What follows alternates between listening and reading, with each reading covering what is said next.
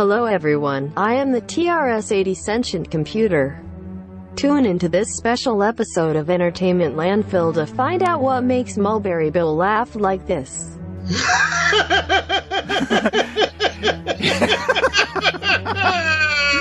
Stay tuned. Carl, schieß dem Fenster.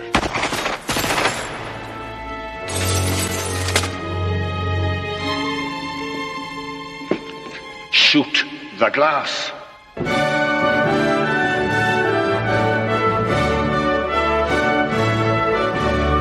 Hello everyone, it is I, the J-Strum. I'm very excited to bring you a very special show, Catching Up with Bill. That's right, it's the day after Christmas, and I thought I might give it a shot. Give Bill a call, and hopefully he answers.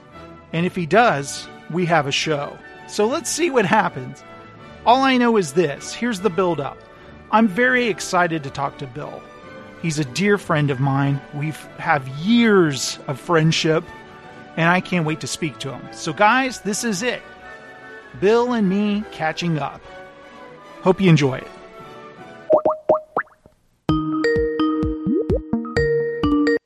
Hello. Hello, Bill. Hey. Hello. When did it say the last time we talked on Skype was on here? January of 2017. 2017. That's like insane. I see a test. Let's see here. Yeah, I just wrote that. I know. I mean, oh hey, it was hey. Hey. Wow. That was a long freaking time ago. Yeah, ancient. You know, I just realized I haven't recorded a show with Steven in over a year. Really? How is that possible? Is it the COVID, or is it like just life? It was serious burnout. Oh, sure. The last big show I did, I recorded a Ghostbusters 2 show with Ken Preventure. Yes. Because he was trying to convince me that it was indeed a good film. He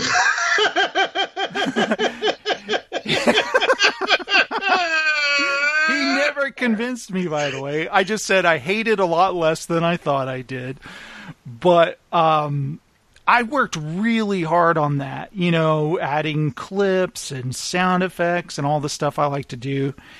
And basically, you know, you've known me for years. You know what happens when I do that is I do. You go down the fucking rabbit hole. I slip into a depression after I release those. I get what I call is low. I go low. You hit the shit. What was that god awful Alice video game made by like Humphrey McGee? I know that's a jam band, but it was some McGee's Alice. And it's the dark version of Alice in Wonderland. Yeah. And you hit that point. You hit that breaking point. Yeah. You enter the cave, and then it's like, oh, well, now it's the waiting game.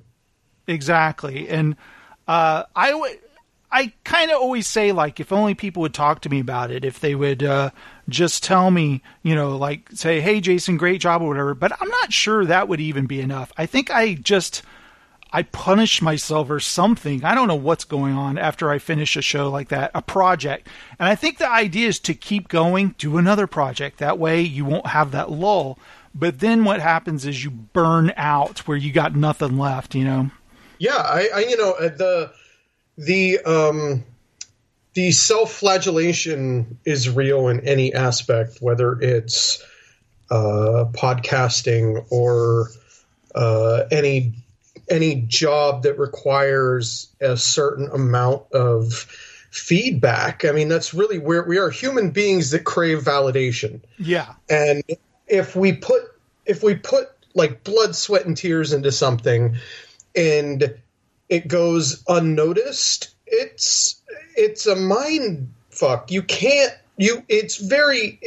builds us to stronger beings, but also there's a certain point where it's like, you know, double finger up. I'm going home. Yeah. Bye. Yeah, I've told Heather that I think the reason I've taken such a long break is because that feeling I get when I do something I'm proud of and release it, and it feels, I don't know if it's true, but it feels like nobody gives a shit. That lowness, that feeling, I don't want to feel that anymore. So, but do you give a shit? I do, yes. I do give a shit. At least we have ourselves. Yeah, I'm so proud of myself. I'm so proud of the work or whatever. Exactly. But then you know how when you get depressed, your brain lies to you, though. You know? Oh, yeah. Yes. Oh, dude, Jesus Christ, yes. Yeah, nobody Welcome cares, to the past 3 years of my life. Yeah.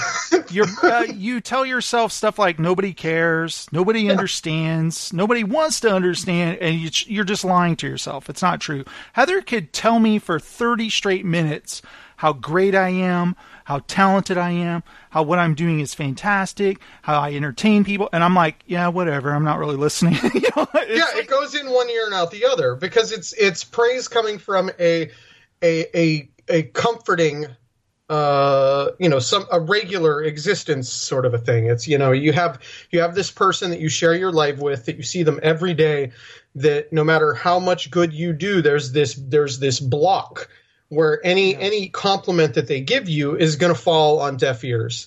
It's the validation thing. It's the, making an Instagram post or a tweet that gets retweeted by somebody, famous, that you have no idea who they actually are in your real life, that they could be a creepy pedophile.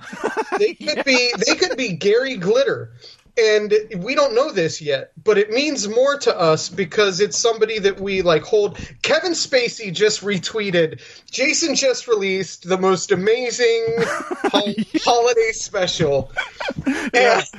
And a man that is as universally loved as Kevin Spacey. Hey, Gary Glitter loved my post. Kevin Spacey retweeted the holiday special.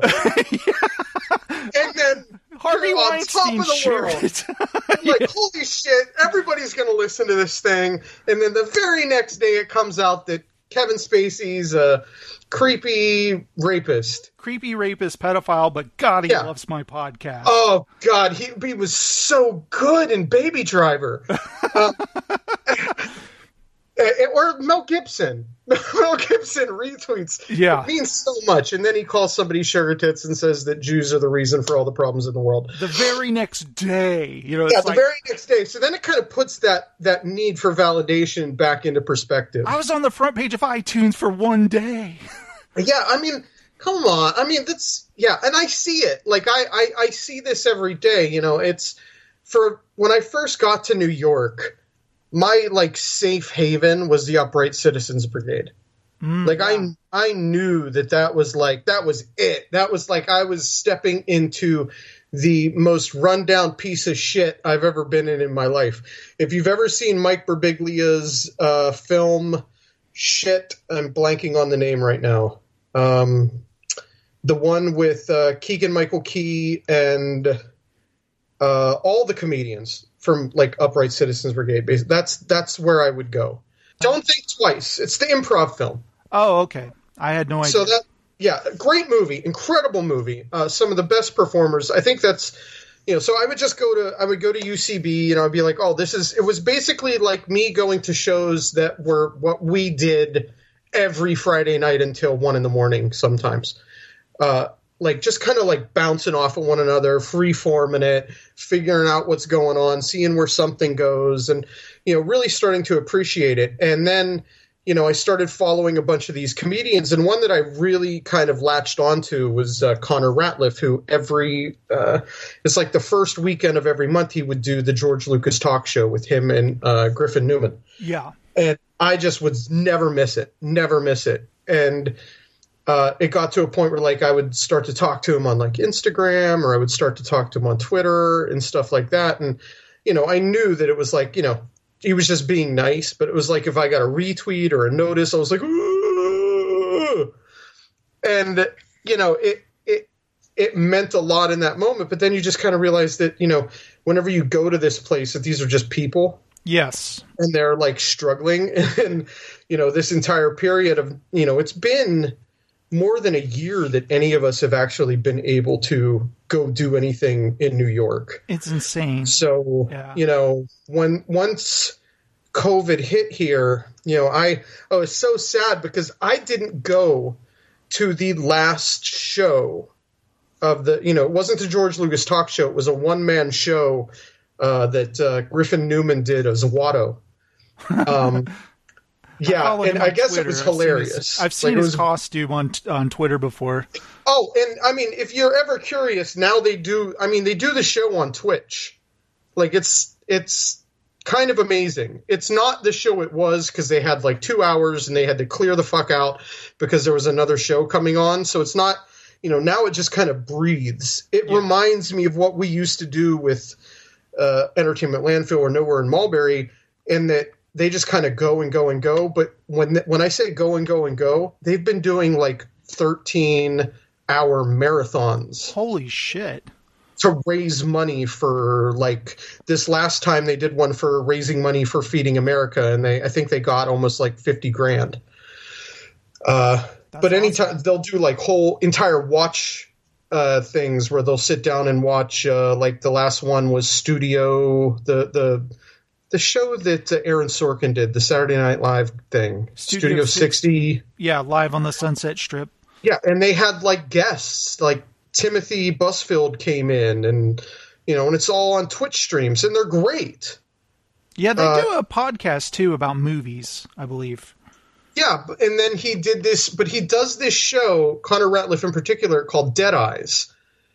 And it's this amazing podcast about how he was fired from Band of Brothers by not even by Tom Hanks, but indirectly because Tom Hanks said he had dead eyes.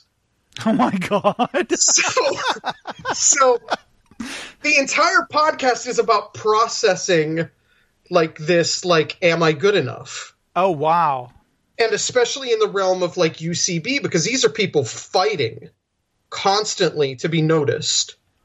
That's all they need is one person in the audience at one show in New York. And you would think that, like, in New York, it would be like, hey, kid, I like what you're doing. Why don't you come down and shoot my movie with me? No, that's not New York. Yeah. And it's a really brilliant show. And that really kind of, like, to circle back to the validation thing, that's what that is. I need to realize I'm not alone. Like, dude, everybody goes through this, Jason. You're not alone. It's even today I was kind of like surrounding in, I watched the Midnight Sky, the adaptation of the book, that I have out in the living room. Good night, something. Yeah. And that's really about like kind of re-identifying that, no man is an island. Right. So, it's interesting the way that we all kind of process that need to be seen, and how it's also really easy not to be, not to appreciate being seen by the people closest to you. Yeah, that's the thing. I mean, I know like Adam from the Bay Area, Ross, Adam Sexton, Kemper Venture, all these people, they talk to you all the time, and they're like, hey, great show. And you're like, yeah, but I talk to you regularly. I really need to hear from some, it's just I want some fresh blood.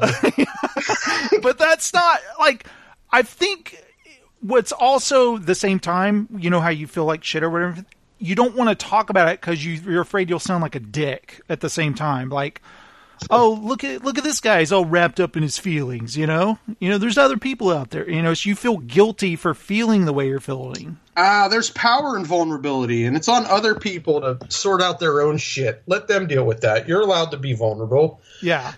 If somebody wants to judge you for being vulnerable, they're not the right person to seek validation from. I remember, like, back in the day, you remember when I would make a post like, hey, guys, we could really use some feedback here. It's really killing us, whatever. My dad would, like, these people don't need to see you like that. They need to just look up to your show and listen to it. It's like, Dad, I'm being honest, like, I need somebody to say something. And then I would get embarrassed and I would think about deleting it or whatever. And, sure. There were times where I would not post something because I was feeling, because sometimes it leads to anger. Like, hey, I'm going to cuss out everybody on Facebook, Oh, I mean, I still do that. I mean, my main thing now is kind of, I don't know, trolling, if you will, LinkedIn, and like posting things about proper leadership and various other trolling type things on my LinkedIn page, because I know that people higher up in the company always look at my LinkedIn page because I bought the premium subscription, and I know who clicks on everything I post. So it's like, ugh. So it's like I do that, sure, and I'll do it on Instagram, or I'll bitch, or not so much on Facebook anymore. Or if I do post something on Facebook, I delete it. I can't really deal with Facebook because my family's on Facebook. Yeah. And they are just the most, like, if they were bad whenever I was living in Ohio taking care of my dad, they are even worse now because I kind of don't communicate with them. So it's like the other day whenever I posted that I got a tattoo of Temple Grandin, it just like swam around the family almost immediately. Did you hear? Yeah, it's like there was even one of my sisters mistakenly sent a text to the group of my tattoo, and I replied, "You're all such a bunch of sad gossips." Was it like, guys, look at this? Can you believe this? Yeah. And it's like it's a person that I have looked up to for years. Like, even whenever I was in Ohio and going to school, I went to a conference specifically to meet Temple Grandin. I remember that. Yeah, you posted pictures. Because she's brilliant. Like, even in just the idea that, her entire philosophy was that nature's cruel, but we don't have to be. The woman developed a system of properly slaughtering cattle so that they weren't horrified in the last moments of their life to feed the masses. Right. Like, so it's something that means a lot to me. So I was just like, Natalie gifted me a tattoo to this really wonderful tattoo artist, and they're famous for a lot of their stuff. And he does these incredible caricatures of like Temple Grandin in this beautiful line work. And I was like, I want that. And I wanted it like a year ago. So I finally got it, and then it just like started swimming around. And I was like, okay, I turn off the Facebook now. I'm just curious, where did you get it at? I got it like the reverse Popeye. I got it on the inside of my forearm. Okay. So on the anterior of my forearm, so because in medical terms, whenever you stand and have your palm facing forward, that is the anterior. So it's there on that like clean, almost hairless side. Okay, yeah. So that like when I bend my arm or I do anything, I see it. That's awesome. And it's my first tattoo. Yeah, and it didn't hurt at all. Yeah, you got it in a good spot. There's some places I'm sure that were super sensitive that would hurt like hell to get it. Like people on their top of their feet and stuff. No, thank you. I'm good.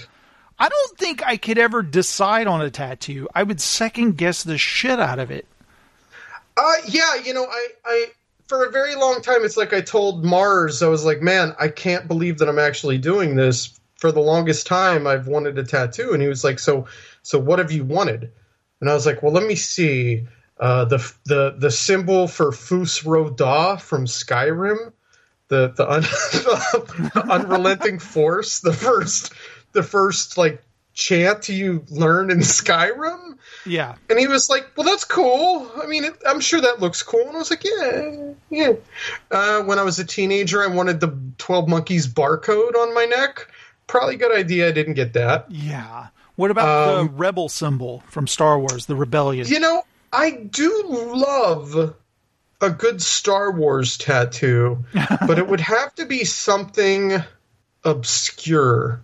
Right. Like something super obscure that only meant some. But then again, that's the thing with tattoos. Everybody looks and then asks what they are. Like I got this tattoo, and everybody at work, and I work with occupational therapists, and they're like, who's that? And I was like, Temple Grandin? they're like, "Oh, who's that?" And I was like, "I don't have the time or energy to explain it to you." Some people might assume it's a relative right away, like, "Oh, this is my great grandma. I Yes. loved her very much," kind of a thing, or something. Yes, I love this person so much. I got them. It's interesting for me to actually do that. It just kind of shows down the breaking down of the barriers I've built so heavily over the past 20 plus years to finally just kind of relinquish the control of things. I don't know why anybody would for me, I don't know why anybody would kind of go through life and be like, well, I'm getting something permanent on my body. And my first thought is, well, life isn't permanent. Yeah. So why not just do whatever the fuck you want to do at this point, within a certain limit? I figured out what I'd get. Okay. On my shoulder, the glaive from Krull. Fucking A. And on the other shoulder, right on the side, the Gunstar symbol from The Last Starfighter. Oh, goddamn, that's awesome. Wouldn't that be awesome? I think that's brilliant. Sweet. That's brilliant.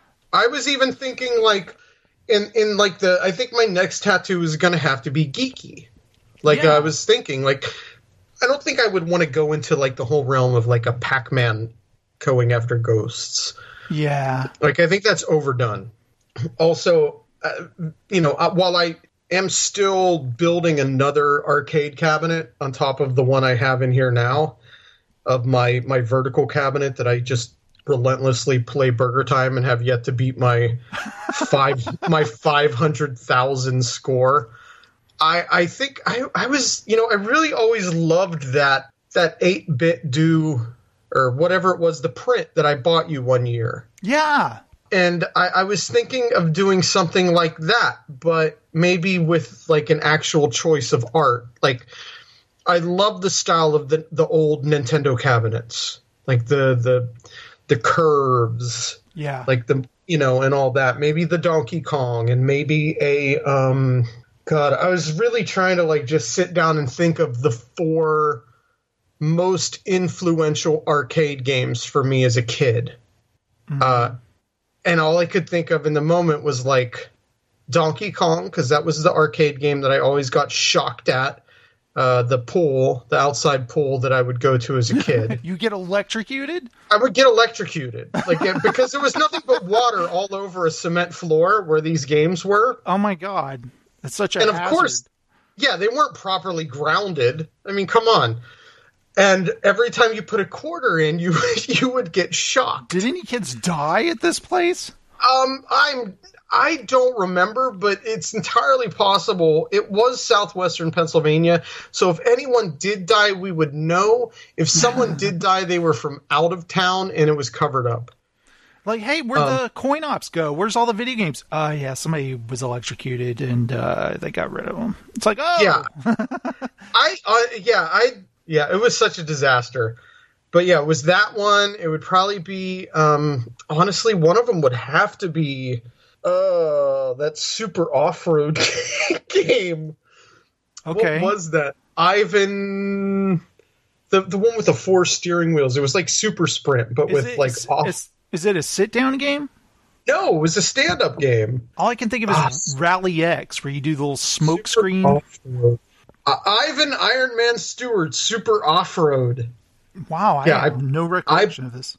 I played the shit out of that game in Giggles Arcade in Washington, Pennsylvania. Gotta love that game.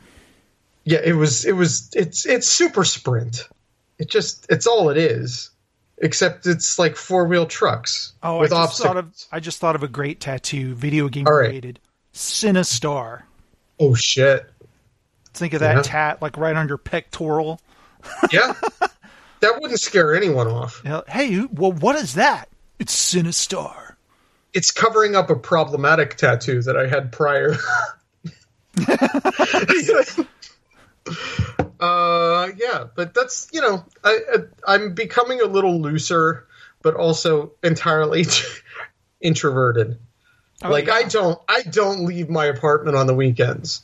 I used to. I think I was a little more excited to, but then, working in healthcare and experiencing what I did.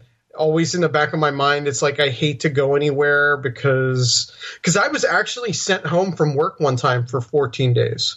I got it. I spent 14 days in isolation in my apartment, and it was horrifying. I bet, because you were wondering, okay, when are the symptoms going to take place, right? Yeah, they never did. I was completely asymptomatic for the entire time, but my neuroses was in full effect. Oh, yeah. That's what I was talking about, like people who go to the movie theater, like, oh, I'm wearing a mask. It's like that. All I'd be thinking the entire time is like, okay, when am I getting it? Because I'm going to get it. Well, I mean, it's a point. Okay, so this is something that I've talked with people about. The mask thing, while very important, we should wear masks. It's also theater. It's not entirely a, you get into the science of the way the virus is transmitted, how small it is. Right. It's not foolproof. It's just like something that might help a little. Exactly.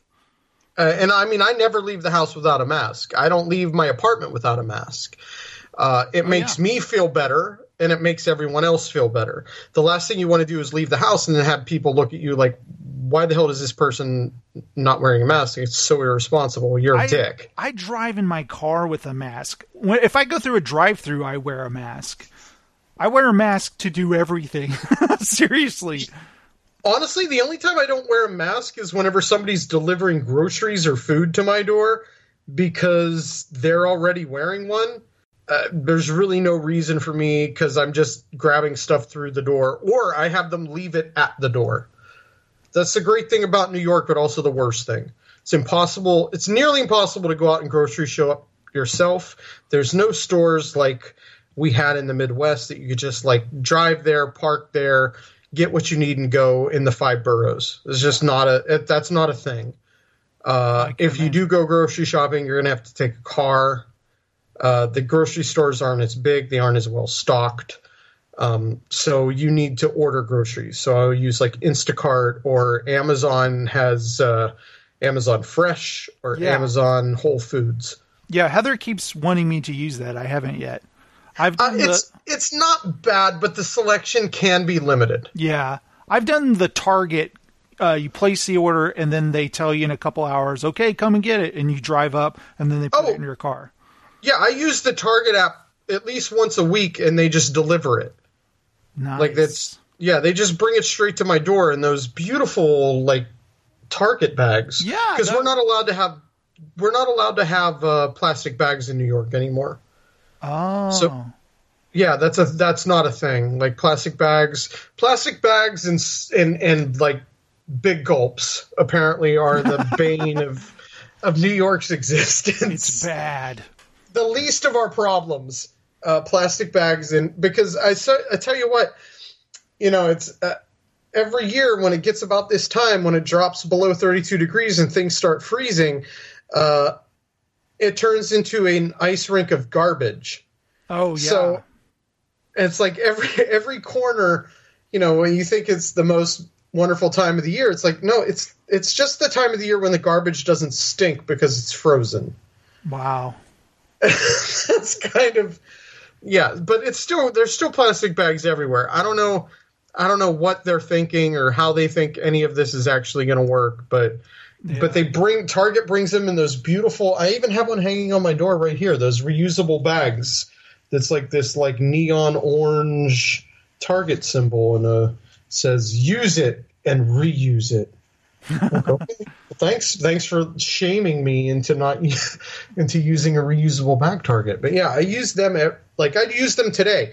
I needed some Clorox, and I just would go on there. The only problem is that you have to either buy a membership, or each time you do it, it's $9.99. Oh. So I've strategically developed a system where I buy things that I need that eliminate the $9.99 delivery fee. Oh, that's smart. That's really my only option at this point, because I'm not paying monthly to have shit delivered to my door. Yeah, that's smart. Hey, it's me, the TRS-80 again, to inform you that it's time to take a break. We'll be right back after these promos for Podcast Syndicate. Check out these amazing shows to be entertained and stay tuned to find out the answer to this question. Did you see the Die Hard battery commercial with Bruce Willis? All of that and more, right after these messages. Are you tired of film podcasts where the hosts exist in a constant, blissful state of agreement? I mean, the main characters are two of the dullest main characters I have ever encountered in any film. Well, you're in luck. Let me introduce you to Chinstroker and Punter. One is an ex-film student with a penchant for David Lynch and art cinema. The other is a man on the street. Listen in perplexed and horrified terror as we tear apart one film a week. It just really It's not visually striking. No. Just getting confirmation. It's just that's the third time though. I mean, is this on? You can find us at csvsp.libsyn.com. So come and share the victory. If you could fuck any man in film, who would it be and why? My answer is Lance Henriksen. Oh! He wouldn't tell. He looks like somebody. He looks like somebody who can keep a secret.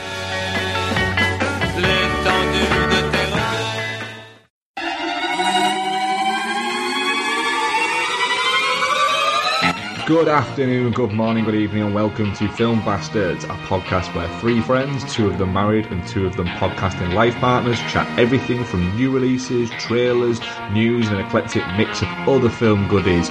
Oh, and many, many, many tangents.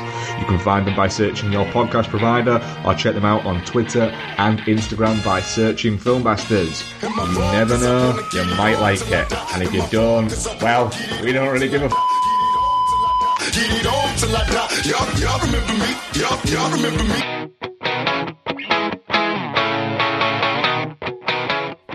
Have you ever wondered what so-called family films will scar your kids forever?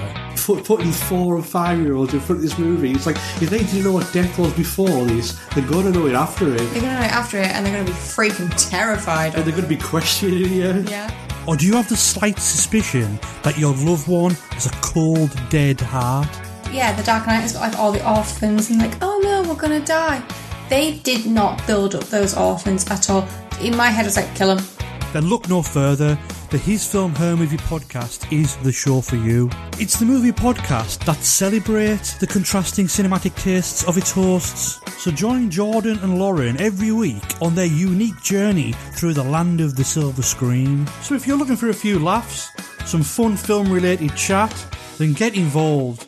You can find us on Apple Podcasts, Spotify, Stitcher, or wherever you get your podcasts. And we're back from the break. I hope that you had a hell of a piss, Arnold. Now, you've gotten the vaccine, round 1 of the vaccine. You've received I have. You even, on Facebook, I saw the needle going in, which I found disturbing because I don't like needles. I'm sorry. I should have posted a trigger warning. No, it's okay. I was just like, ugh. I just thought it was the most, appropriate way to show it, that it's not a big deal. It'll go right in. They push it in. It goes into your muscle, and then everything is really terrible for the next 3 days, at least for me. Yeah, that sucks. Because I had to work. Like, they're like, oh, yeah, we're totally going to give you the vaccine the first stage on the 23rd. And I was like, okay. And then it was like, I still have to work on the 24th and 25th. But, all right. And then, like, I went to work Christmas Eve, and I just felt like shit all day long. And it was like I was running into my coworkers because we don't have a central – for a year now, we can't treat anyone in the gym that occupational therapy uses. So we have to go up to the floor and treat in room or on unit, like in room or in the hallway. So I'm like running into my coworkers, and I have this one who I call the Polish sniper, Andrzej, because he basically looks like a character out of Die Hard. It's like he has the long blonde hair and the ponytail, and he's Polish. And whenever I go in at night into the PT gym to like hand something off to one of my PT coworkers, he's over in the corner doing yoga. And then during Christmas parties, he plays Red Hot Chili Peppers. So I call him Polish Sniper. Andrzej, we love him. He's not offended by this, right? No, absolutely not. I don't even think he gets what I'm saying. It's fine. He's hysterical though, and he was like, "Man, Will, are you feeling all right?" And I was like, "No, I feel like shit, man." And he's like, "Yeah, I don't know." Oh. And it's just like all of us were on Thursday, all of us that got it, and we didn't even think to like stagger it. We just all got it at the same time. Yeah, well, most of us, except for the handful of us that think there's a microchip in it, or that it'll increase our chances of getting HIV or getting a false positive on HIV. Where does that come from? I haven't heard that one. So, what if you get the microchip and HIV at the same time? Well, then they can track you and help you. Yeah. To give you the cocktail, I guess. Yeah. I mean, I guess this is kind of what we've been dealing with here in the city. Like I guess the University of Queensland was developing a vaccine, and there's two different vaccines. The Pfizer and Moderna vaccines are mRNA vaccines. They're messenger RNA vaccines. They send this RNA covered in layers of fat into your system, and that's because your body will start breaking it down the moment it gets in there, and it needs it to buffer it. So it goes in, it sends a new encoded message into our RNA that says, hey, if you see this, start developing this, the antibodies. And so that's an mRNA vaccine. Well, the University of Queensland was working on a viral vector vaccine, which is very similar to like a flu vaccine. And the vector that they used, this 85 vector, had something to do with giving a false positive for HIV. The moment that happened, they shut it down. Orders were canceled. It would have never left the building. They were done. That was it. Yeah. But because of like the clickbait mentality of people and the sensationalized quality, or people that want to feel like they know more than somebody else, they're like, no, I don't want to. And so they're like, yeah, I can get a false HIV. I was like, so it's false. But also it doesn't matter because the vaccine is never going to see the light of day. So shut up. Yeah. And then the other, some of the other ones, which are viral vector vaccines, like the University of Oxford AstraZeneca one, there's questions about it. Of course, any viral vaccine is going to increase your chance of infection while your body's creating the killer T cells. It's no different than some people they feel shitty after a flu shot, or they always say, take this over the weekend so that you don't go out. It's going to increase your chance of infection. But of course, people are just like, oh, increase your chance of infection. Let's think of the biggest virus that we can possibly think of. HIV. Yes, that's it. Let's put it in the headline. People will click on that. Yeah. So, I mean, that's kind of what everyone's dealing with right now. Sure, the mRNA vaccine is scary. This is unproven. We never had to use it before. It was developed for H1N1. That resolved itself. This is the first time we've actually had to use technology that we've never had to use before. How do you feel mentally? Do you feel like I'm good now? Or you kind of I feel shitty, but also I just took a vaccine for a killer virus. Yeah. So I wouldn't expect to not feel somewhat shitty. Yeah. And they said, I mean, that's why we had to stay in the room after we got it, we went in a room for an hour and we were observed by our assistant director of nursing. We couldn't leave the room for an hour, and after an hour, they checked our vitals 4 times every 15 minutes, asked us what was going on, and we were fine. And we left, and then it was about midday whenever we started experiencing things. But it was, mild. It wasn't like something that's going to take any of us out of it. Some of my coworkers still have a headache. I know I have a mild headache, but that's also because I have TMJ, because for the past year I've been clenching my jaw in my sleep. Oh, you know what? I have a major jaw problem now. When I eat, my jaw pops all the time. Yep. I think. And does it feel like you can't get a full squeeze in your mouth, like whenever you're chewing? I'm just like, dude, what the hell? Like, I don't know. It's weird, but I have been taking melatonin every night since this shit started because I will just lay in bed and stare at the ceiling worrying about shit if I don't. Yeah. I mean, I have, quite honestly, I drink more than I ever have. I've tried more things to try to calm my mind than I ever have before. It's a new existence that none of us were prepared for. Yeah. And being slammed by it and seeing it like right up close in the most vulnerable population, it broke me. Like, you know, I was already pretty cracked, but I can imagine. But that just, that was too much. You know, and you want to go, well, why wasn't this done? Or why wasn't that done? And you want to get angry at something. There's nothing to be angry about because we didn't know it would hit us as fast as it did. That's our existence now, just getting angry about shit, like every day. There'll be times Heather and I will not understand why we're arguing about something, and we're like, I think it's because we're around each other 24 hours a day. Absolutely. Yeah. But it's just like everything's amplified because of the way we live now, you know? Yeah. I mean, everybody's on edge. I mean, at work, the littlest things can set people off. And it's so funny that, you know, we're in a healthcare setting, and yet every day I go into work and I feel like I'm looking over my shoulder. At this point, it's like the rehab division can't do anything without giving an in-service to nursing, or nursing can't, you know, it's just like everybody's looking for either a way out or a person to blame. Like, well, that's not my job. We're in an interdisciplinary healthcare setting. In fact, not to like puff my chest out, but I just got a degree in interdisciplinary healthcare studies, and you're an asshole. Like, it's like, yeah, everybody is on edge. Do you know it's just anybody what it is on Facebook, or any family members that are deniers or anything like that? Any family members that are deniers are not currently friends with me on Facebook. Oh, that's good.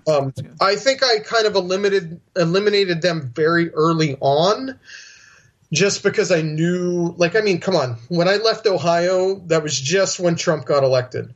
Yeah. And I kind of saw the true colors from the people I went to school with that came in the next day after the election with the Trump is my president t-shirt, or I started to curate who I had. Yeah.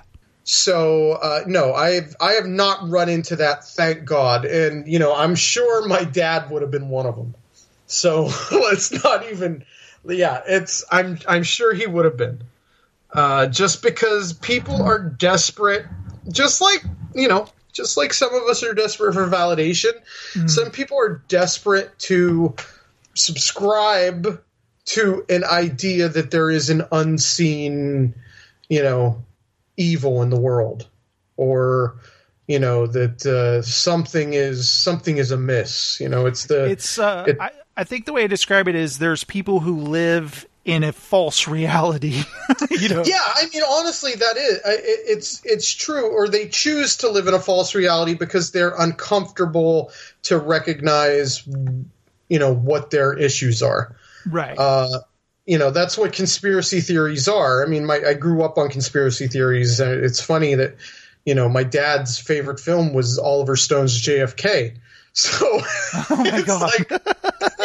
It's like, okay, I'm kind of good with this. I know what's going. I know this route. Okay, so something really shitty happened. There's got to be a bigger reason for it. Yeah. It's always like that news source you've got, that's not the real one. I've got the real news. Listen, I listen to Alex Jones. I know what's really going on. Hey, have you heard the most recent Joe Rogan experience? No. No, I'm just saying that's what they would say. Because he's an asshole. But yeah, and I think that, whenever we're in this situation where everybody's on edge and they want to prescribe or subscribe to something that's, makes them feel better about themselves. Yeah. Oh, I'm not going to get this vaccine because there's a microchip in it. Cool. Is it like a nanobot? Apparently, fucking nanobots are floating around in the vaccine. That's which is sweet. Great, because then technically we're all, Jake 2.0. We're now cyborgs with superpowers. The funniest description I saw somebody describe the Joe Rogan podcast is dudes getting high and be like, dude, my brain thinks stuff. Okay, so just in that moment, it makes me think of a time. So I'm on the Q train, and I don't know if I was coming from work. Yeah, I was coming from work, and there were these teenagers who weren't high. Sadly, if they were high, I would totally have been down with this conversation. But I'm sitting there, and they're going, dude, is water actually wet? Or is it wet because it feels wet to us? What? And no. Yes. I mean, can we just try to analyze that logic? I wanted to be technically water is, a liquid. So, in fact, yes, it is wet. And yes, it does feel wet because it is wet. So, can we... But is it, though? But yeah, exactly. It was Bill and Ted. That's people. Everybody's looking for something. Dude. Yeah, when sentences begin with dude. Dude, sweet. Dude, what if this is all a simulation, man? Which I'm totally looking forward to the new Matrix. Yeah, if this is a simulation, are we paying a monthly fee, or is it just a free open world, or... Oh, this is definitely not open world. Yeah. This is, we're definitely in the 13th floor where we're going to try to drive out and then hit a wall of green grid. So when you're sleeping, that's a loading screen, man. You're downloading tomorrow. I'm convinced that we're in Stephen King's version of Under the Dome. Did you hear about... I haven't watched the new Stand, but did you hear about what they did with it? No. They made it where they're already in Boulder, Colorado, and it's done in flashbacks how it all started. Oh, Jesus. Okay. Yeah, listen, I can't do anything Stephen King if it's not directed by Mike Flanagan. I'm sorry. Oh, I know. He's great, isn't he? Dr. Sleep, the director's cut, was the best movie of that year. I haven't seen the director's cut yet, but it's on HBO Max. I need to watch it. Is the director's cut on HBO Max? I believe so. If it's not, the director's cut is on Vudu. Totally worth it. Director's cut, holy shit. I love the theatrical version, so I'll watch the director's cut. I can't wait to hear you talk about seeing it, because when I didn't even watch the theatrical cut until after I watched the director's cut. And this is, I was totally turned off by that first movie trailer, because I was like, oh, what are they doing bringing The Shining in here, the movie clips or whatever? I didn't realize that they refilmed everything. I thought they were showing Stanley Kubrick's The Shining. Well, I thought it was brilliant how he tied the essence of the book, this allegory for dependency and alcoholism, back into the main story. I thought everything about it was so well done and so well thought out. It didn't feel like anything was a clumsy decision, No. And I was so far off base with that first trailer, just turned off by it, oh, what is this shit? And then I watched the movie, I was like, oh, well, I was completely wrong. And I think Sean Aoka made that trailer. Oh, really? No. I'm gonna. Did you do that trailer, Sean? It's a great trailer. Oh yeah, totally. Hey, can I ask you a Die Hard question? Yeah. Because I watched Die Hard last night. In fact, it was on HBO. Yes. And I was talking with an old friend who was talking about Die Hard. Hey, you watch Die Hard every year? And I was like, yeah. And he's like, there's just this one part that drives me nuts. And I was like, oh, okay, what's that? And he goes, well, the part where Hans tells Carl, he goes, "She's some Finsta, Carl." And Carl like looks at him like, "Huh?" And he's like, "She's some Finsta." And he goes, "Shoot the glass." And I was like, yeah, I know that scene. He goes, "That just drives me nuts." And I was like, why? Well, why doesn't Carl understand him? It's German. He should have understood him the first time. It really just pulls me out of the movie, and it drives me nuts. And I was like, I have never thought these thoughts before. And here's what I said. I said, it's not that Carl can't understand German that's being said to him. It's because he's saying it quietly. He's saying, "She's some Finsta, Carl." And there's gunfire going on. Carl's looking at him like, "Dude, I can't effing hear you, man." And he's like, "She's some Finsta." And he's like, "I can't hear you." And then finally he gets fed up and he goes, "Carl, shoot the glass." He says it out loud. Because at first he's trying to be sneaky so John McClane doesn't know what they're going to do. But then he's like, what does it matter? Just shoot the glass, you know. What do you think? I think what he says means shoot the windows. Right. And what he didn't actually understand was that he needed him to shoot the glass, the interior glass panels. He didn't understand. Carl didn't understand. He was like, why would I shoot the fucking windows out? Right. And Hans didn't have the way of saying shoot the internal windows in German. So he said, shoot the windows. You don't think it's what I think is that he just can't hear them? Maybe. Maybe he's deaf. I think it's weird that would pull you out of the movie, though, don't you?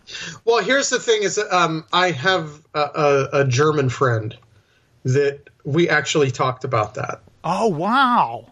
Yeah, I think maybe when you've seen a movie 100 times, stuff like this happens. We were actually, it was like at a German beer garden. And they had it on, and he's like, he was like, "Scheiß auf die Fenster," whatever it is shoot the glass or shoot the windows, not, and that's not correct. And I can't remember exactly how they said it should have been said, but it was like, that's why, yeah. And then I immediately went home and Googled it, and they were correct. Yeah, I've never heard that bothered people befir. It was something like das Glas. Yeah. Was what he should have said, like Scheißer, Scheiße. Yeah, I've always just said it the way it sounds. Ich bin ein Berliner die Glas. When you see German spelled out, you're like, whoa, how do you get that from this? Yeah. It sounds like he's saying "she's some Finsta," like just something really fast.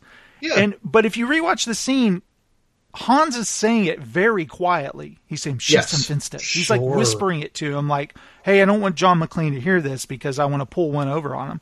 But then he gets fed up and just says it out loud. I think this is what happens when you see a movie over 100 times and you're just like, this part has always bothered me. Yeah, I don't have any problems with it. Yeah, I mean, I still don't. I have more problems with the ha ha ha ha ha scene at the end where he pulls a Jedi mind trick and Hans and Huey Lewis start laughing too.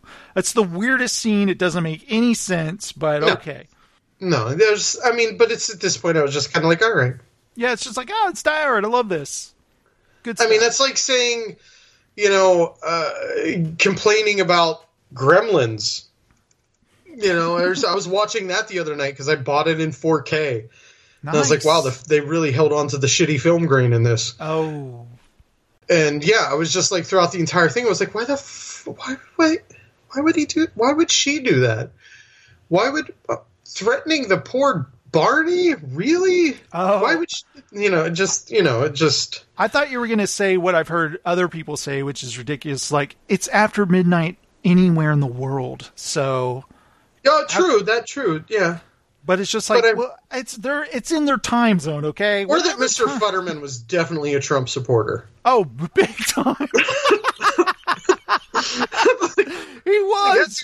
That dude had a Trump 2020 in his yard. Can you believe the size of the Trump flag he would have on his lawn? Oh, God. He would have one of those banners like the assholes in Ohio did. She's some Finsta.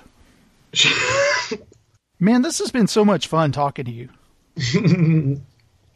You too. It's like old times.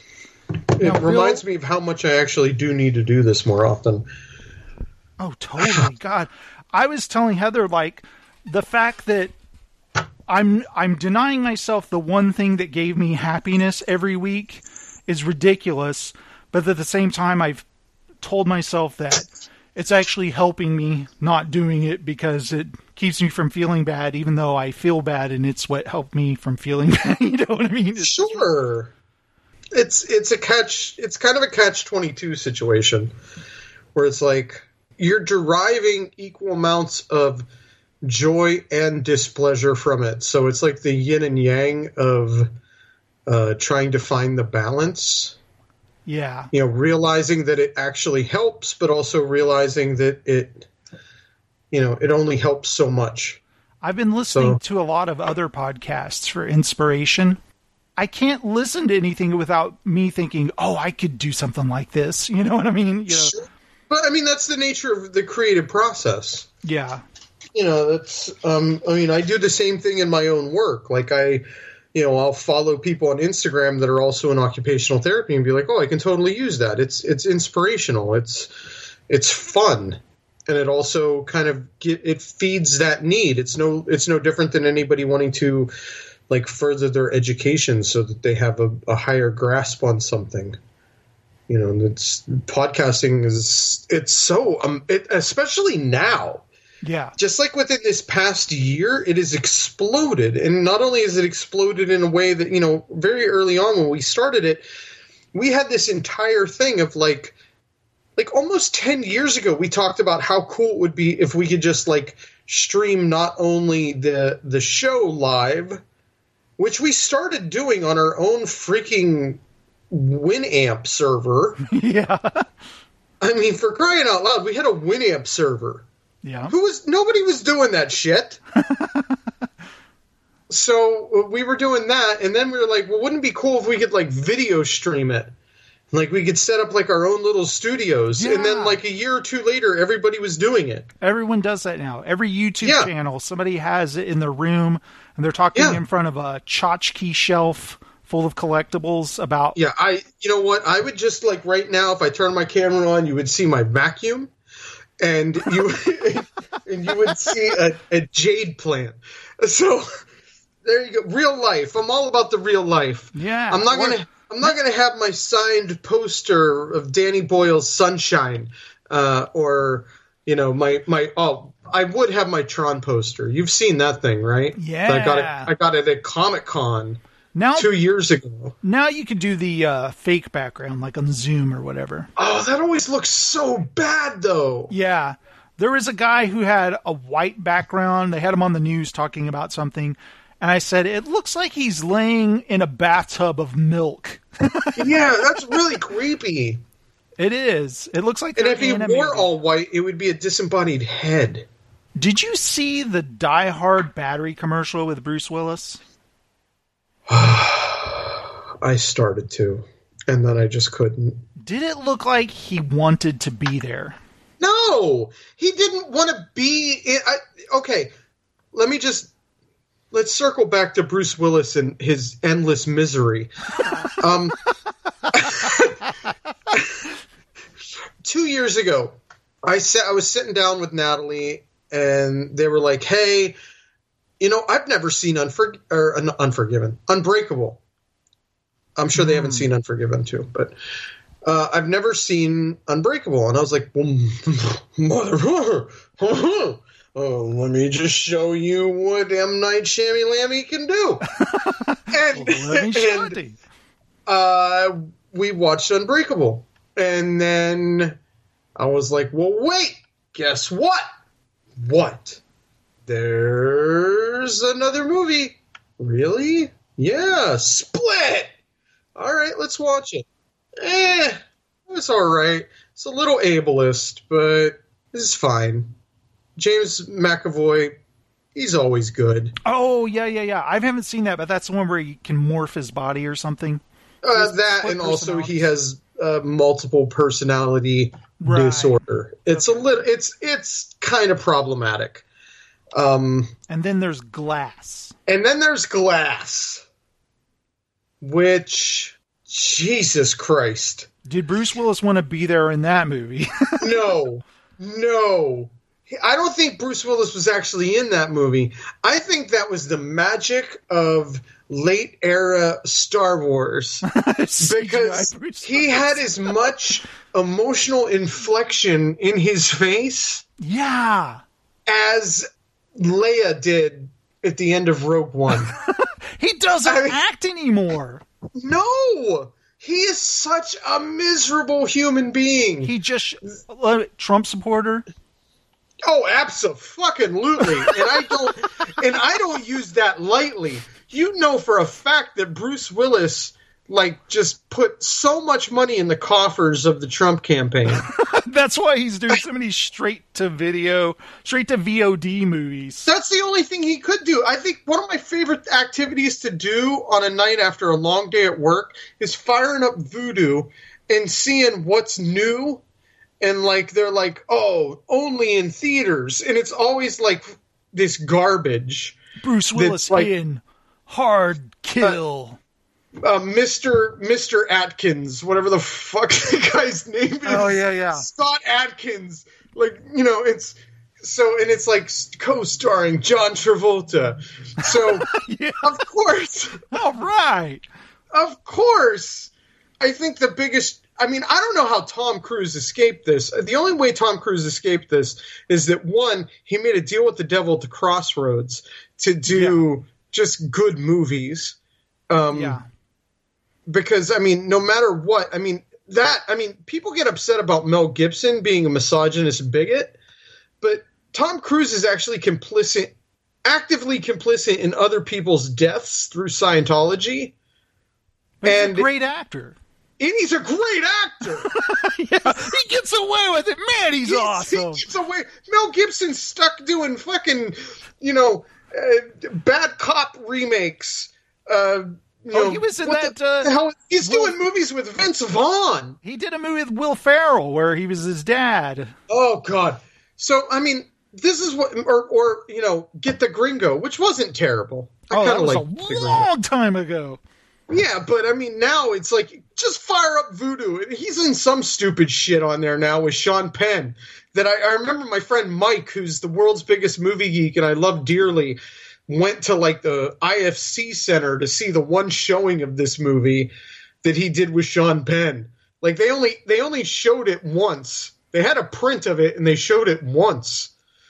So, yeah, I mean, that's what Mel Gibson does now. But Tom Cruise is doing, he's shooting a Mission Impossible movie right now in which he read the riot act to people for possibly exposing themselves to the COVID virus. One, why are you shooting a movie in London? Yeah. I mean, that's the hotbed. That's the new ground zero. A year ago it was where I am. Now it's there. Why don't you just pick up and move somewhere else? And two, what? Has nobody sat down and watched the Leah Remini series on Netflix lately? Because I started watching that shit, and it's horrifying. Yeah. So, yet Tom Cruise, he's fine. He's fine. Perfectly fine. Everybody's fine. He's making hundreds of millions of dollars. Yet you have freaking... Mel Gibson and John Travolta and Bruce Willis doing. I would love to see how much they get paid for this shit. Yeah, I'm wondering if it's $1 million a movie or something like that. Do you remember when I was in Ohio and Bruce Willis was shooting a movie in Granville with Hayden Christensen? I think so. Was that one of those VOD movies? Yeah, it was one of those VOD movies, because who the fuck wants to watch a movie with Bruce Willis and Christian Haydenson? You never know, man. Could be good. There's no audience for that, past the people that actually still go to the one Blockbuster Video. You will not take it from me. And the fact that everybody got so excited that Hayden Christensen's coming back from Obi-Wan. Ooh, yeah. He's going to be wearing a Darth Vader helmet. Thank God. Maybe they'll do flashbacks. You know what? That's great. He deserves it. But also the best meme on the internet is the series of tweets or headline stories of Hayden or of Ewan McGregor talking about how much he fucking hates Star Wars to how much he now loves Star Wars post expensive divorce. So yeah, I'd heard that whole quote was about signature people wanting to get his signature, pretending to be Star Wars fans, and then selling it for a lot of money or something. I'm sure, but still, it's hilarious. It is funny. That's it for part 1 of Shoot the Glass. Tune into part 2 to hear the subject of this particular question. That final episode, did you know that was going to happen, or would you? No! Neither did I. I had no freaking idea. The fact that stayed off of social media is mind-blowing to me. All of that and more in episode 2 of Shoot the Glass. See you next time.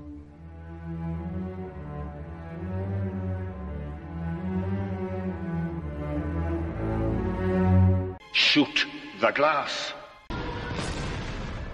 Now this is podcasting.